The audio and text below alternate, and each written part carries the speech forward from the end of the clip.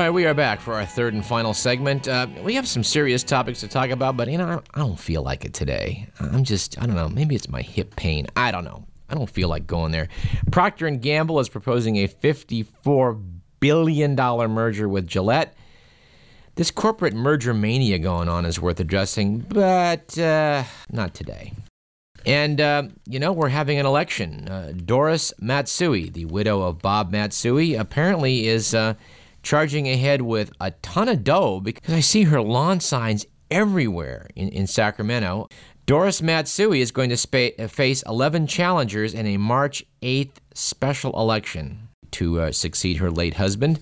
I believe tomorrow morning on a special edition of Stop Making Sense, France is going to be sitting in for Steve Valentino, and I believe she's going to speak a bit with Julie Padilla, one of the candidates in that race. The Padillas certainly are doing well by KDVS, but even the Bee is asking, what is it about this race that has Doris Matsui thinking that she's entitled to her husband's seat.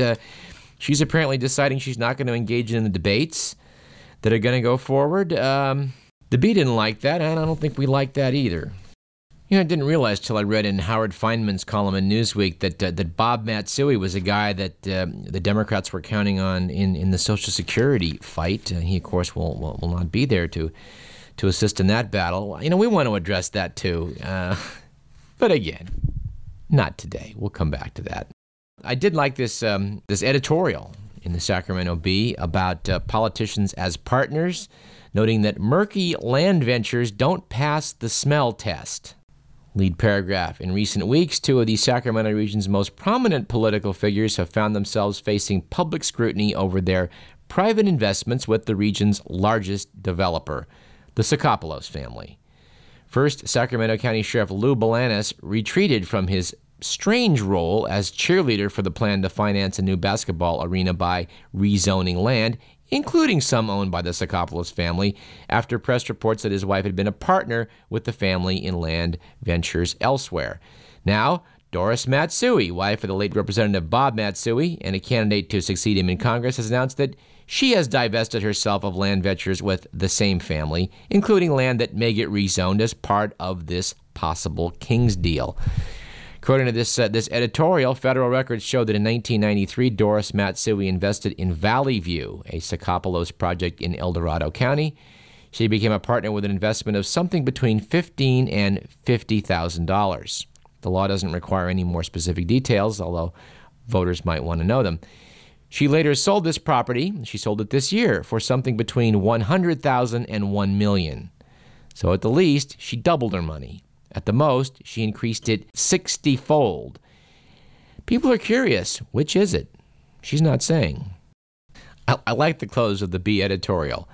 Politicians and their spouses would be wise to avoid business entanglements with large contributors who can have pending issues with the government. When they become private partners, they invite public suspicion. The only way to dispel that suspicion is to reveal all the facts. The sooner, the better. What's that line from Casablanca? There's gambling going on in here. I'm shocked to find out that politicians and their spouses are having business entanglements with large contributors who can have pending issues with the government? Who knew?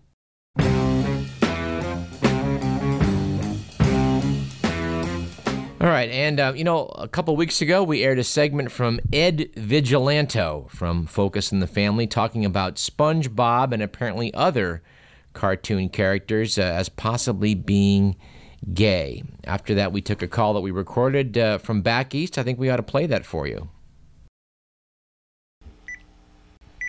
KDVS. Is this the Parallax Radio? Who's this? I'm Bernard O'Hara, retired chief of police from Gotham City. Oh, well, it's nice to talk to you, Chief. Listen, lad. This feller on your show talking about Batman and Robin saying they're homosexual. He's all wet. That was Mr. Vigilanto? Whatever his name is, them two crime fighters were red-blooded boys. That guy doesn't know what he's talking about. You should have seen the society ladies swooning for the dynamic duo at the annual police ball.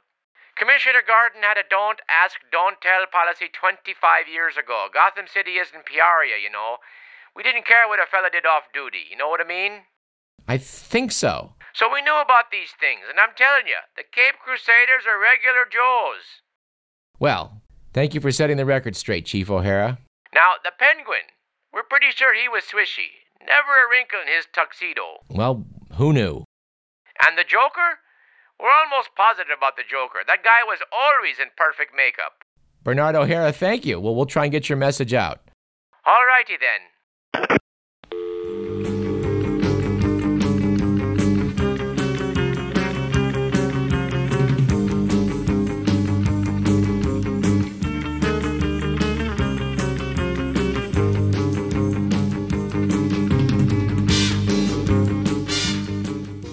All right, it seems like we're always doing obituaries on this show, but I think that, the passing of people of note should be brought to your attention. Someone who's really a footnote figure in Hollywood, let alone American culture, is someone we want to note today. John Vernon, an actor, passed away last week. He played Dean Wormer in Animal House, and Animal House is one of our favorite comedies of all time. We did a show on that some time back after the American Film Institute. The AFI listed what they thought were the 100 funniest films of all time. Animal House was on their list, and it was on our top 10. For our money, the scene with John Vernon is probably the funniest scene in the movie. I think we ought to play that for you.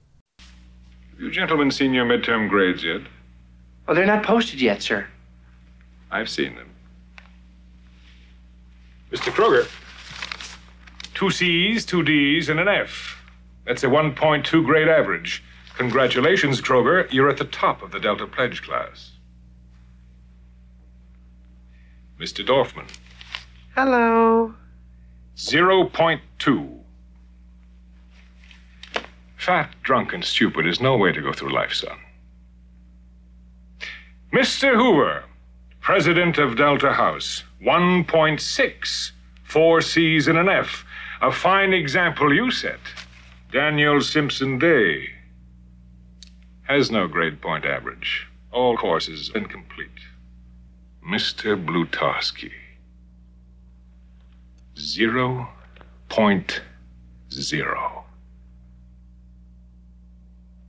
Now I want you to tell Mrs. Stratton and Mr. Schoenstein exactly what I'm about to tell you now. What's that, sir? You're out. Finished at Faber, expelled. I want you off this campus at 9 o'clock Monday morning. And I'm sure you'll be happy to know that I have notified your local draft boards and told them that you are now all eligible for military service. I love that scene. Vernon was evidently a Canadian-born character actor who frequently played villains in films and on television, and of course was best known for the role you just heard. He played a bounty hunter stalking Clint Eastwood in The Outlaw Josie Wales. He was the mayor of San Francisco in Dirty Harry, and he played a vulnerable bad guy opposite Lee Marvin in Point Blank.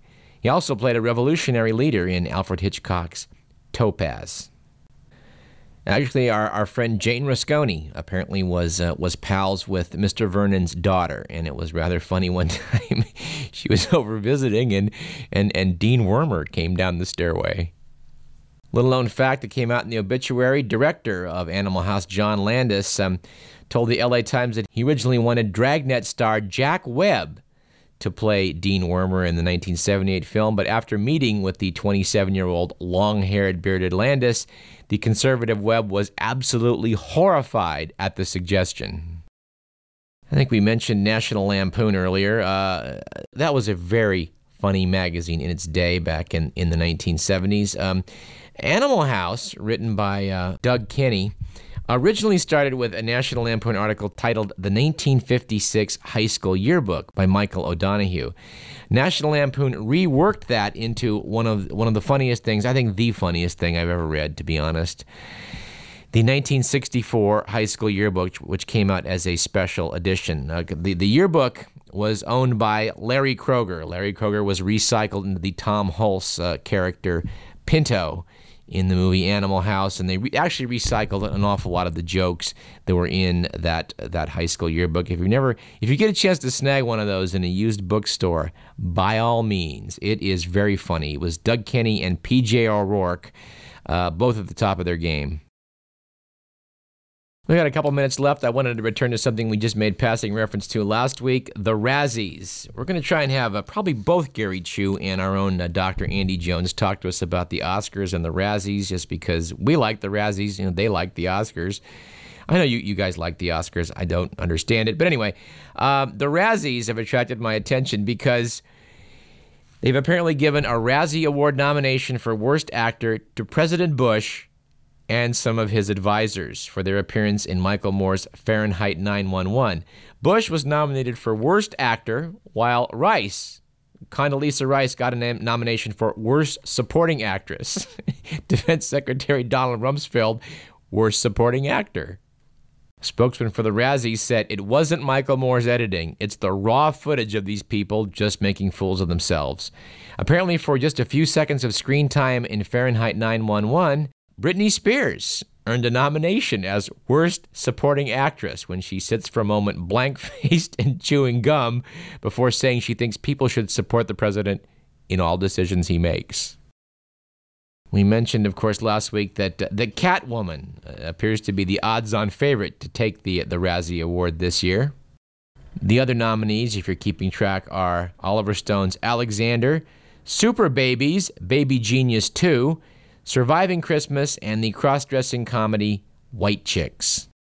Of interest locally, Governor Arnold Schwarzenegger received a nomination for Worst Supporting Actor for his appearance in Around the World in 80 Days, for which he did a cameo before becoming our governor.